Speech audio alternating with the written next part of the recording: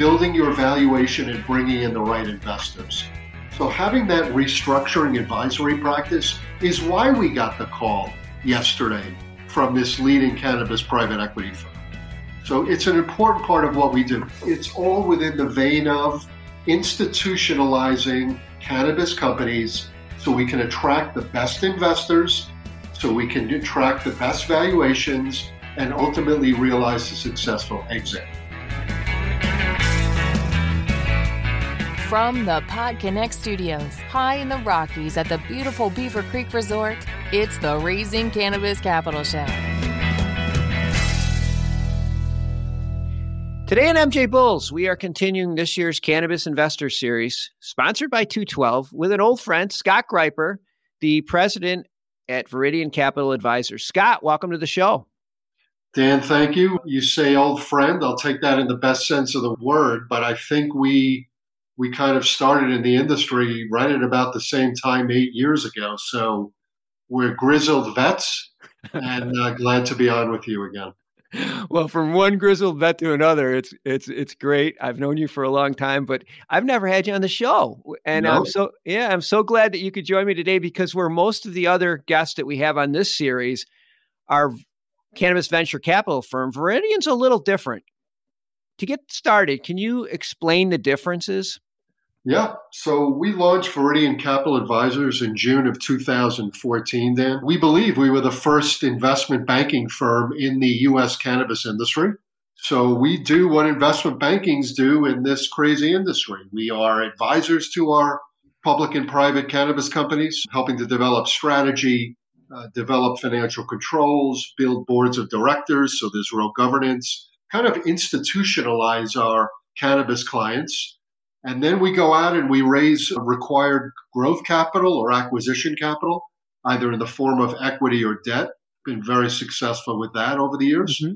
And we act as M&A advisors, buying and selling cannabis companies and giving our cannabis clients and investors the opportunity to exit and monetize their position.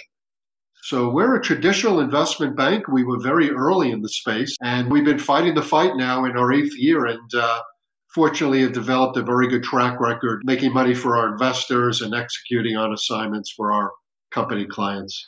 Oh, I'd say you're very well known within the industry. I want to take the different services that you provide your clients and kind of break them down. And I'm going to start off with the most obvious, but it's going to sound like a dumb question, but what's the advantage of companies working with you to raise capital? Good question.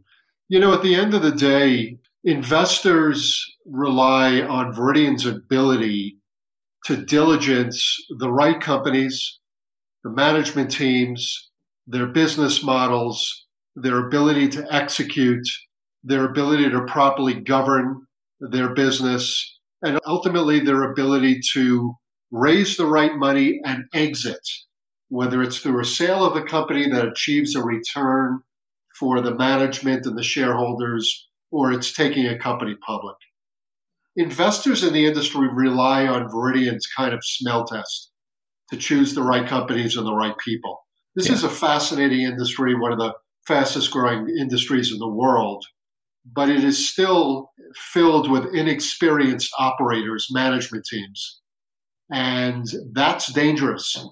And if you don't have expertise, we've been doing deals for 30 years, representing companies, investors, and now the longest tenured company of our kind in the cannabis space. So investors rely on us to bring them the right opportunities, to conduct the right diligence, so we're investing behind the right team and the right company. Yeah. You just can't look at this industry as one industry, because essentially every state's a little different. You have to understand how every sector works within each one of those states. It's very complicated. If you don't do this every day, it's nice to have somebody like Viridian guiding you through this. I want to jump ahead and talk about one of the things I've seen within the industry over the last, say, 18 months is a lot of companies kind of had a reality check, and they're dialing back some of their lofty expectations and are even considering now selling. You do a lot of M&A work. How do you guide companies through that process? Yeah, that's a really critical question. Dan, after the 2018 midterm elections, when we had a number of new medical states come online. We had a number of medical states that legalized recreational adult use, and the public stocks went crazy, and the public companies were buying everything that wasn't nailed down just to kind of have exposure in different parts of the market in the world. It got too extended. Companies were not focused on their core business and their core assets. And the market started to recognize that and basically tell these companies that were in too many different lines of business, if you're not going to cut back to what you do best, and if you're not going to cut back to a company that's focused on a single line of business, not 10, I'm selling your stock.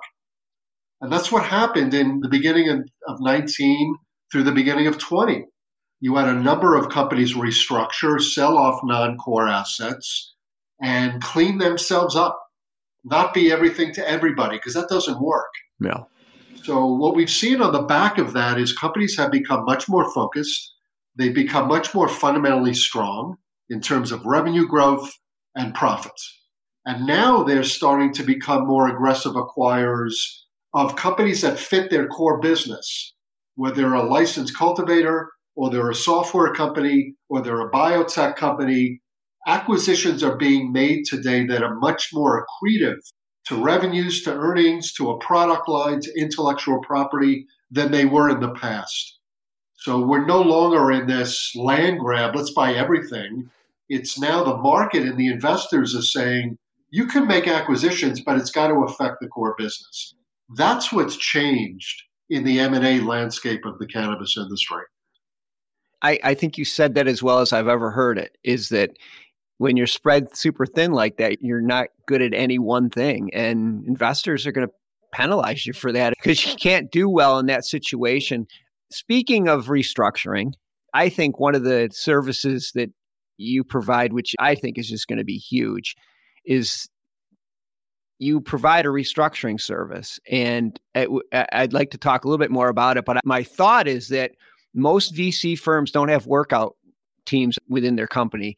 They're going to have a lot of good investments fail that shouldn't. Are you working with a lot of VC firms to help, or are they starting to realize that you're there to help them restructure some of their good companies that just need to get put back on track? 100%. Had a call yesterday with one of the larger, not VC cannabis firms, but private equity cannabis firms. I'll leave the name out, but you certainly know who they are, Dan.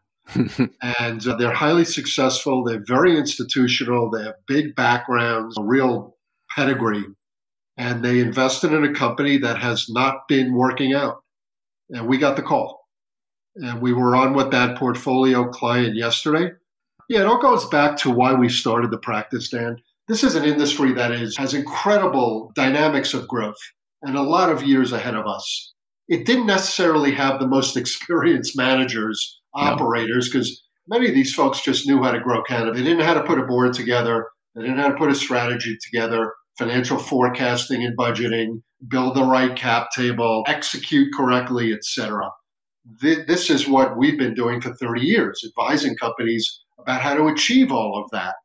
As I talked about before, building the right board, financial controls, budgeting, making accretive strategic acquisitions, bringing in the right investors. This is all critical to sustainable growth in the company and building your valuation and bringing in the right investors. So having that restructuring advisory practice is why we got the call yesterday from this leading cannabis private equity firm. So it's an important part of what we do. It's all within the vein of institutionalizing cannabis companies so we can attract the best investors, so we can attract the best valuations, and ultimately realize a successful exit.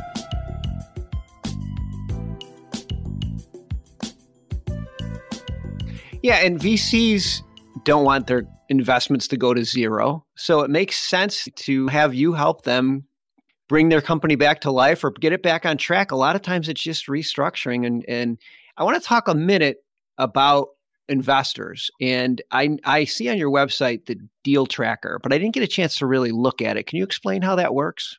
Yeah, in every industry, but the cannabis industry, there are companies, sometimes they're investment banks, sometimes they're data-oriented firms that put together comparable company databases of deals in that industry.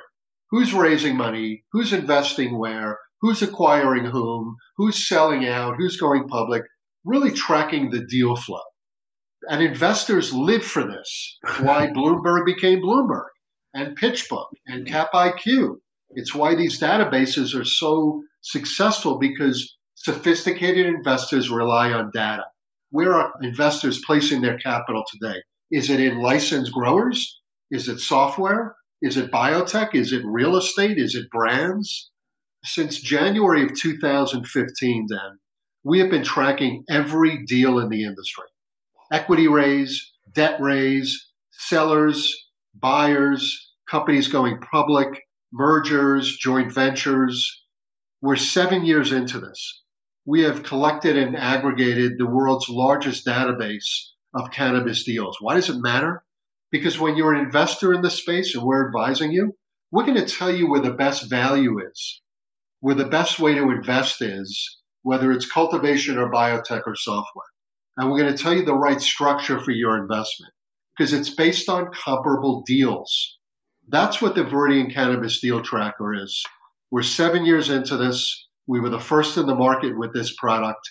It is by far the world's largest database of cannabis deals. And it gives us incredible market intelligence and an edge when we're representing companies looking for money and we're representing investors looking to invest. It really gives us a deep dive into best companies, best valuations, and best structure for investors. I need to look at it because, like I said, I just skimmed through it.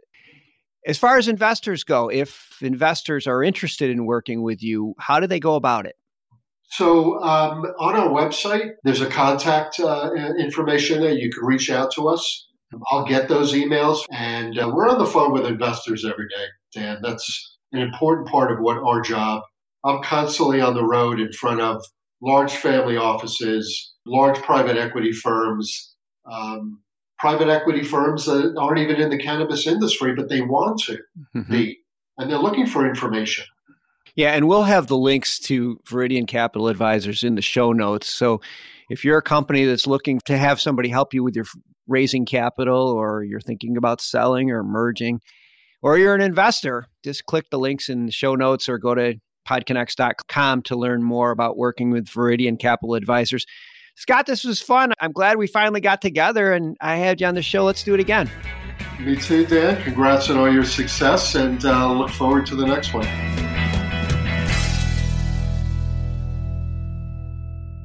Thanks for listening to today's show. To check out more great cannabis podcasts, go to podconnects.com. Here's a preview of one of our other shows. Hey there, this is Cheryl Murray Powell Esquire, and I'm the host of the Terps in the City podcast. I am a cannabis agricultural dietary supplement and trade attorney. I'm also a hemp farmer, and I've been recently named to the list of High Times Magazine's top 100 influencers in cannabis. I'm inviting you to follow me along my journey as I move back to New York to support the adult use market there. You're going to get a chance to listen to conversations with some of my friends along the way. I look forward to seeing you at Terps in the City.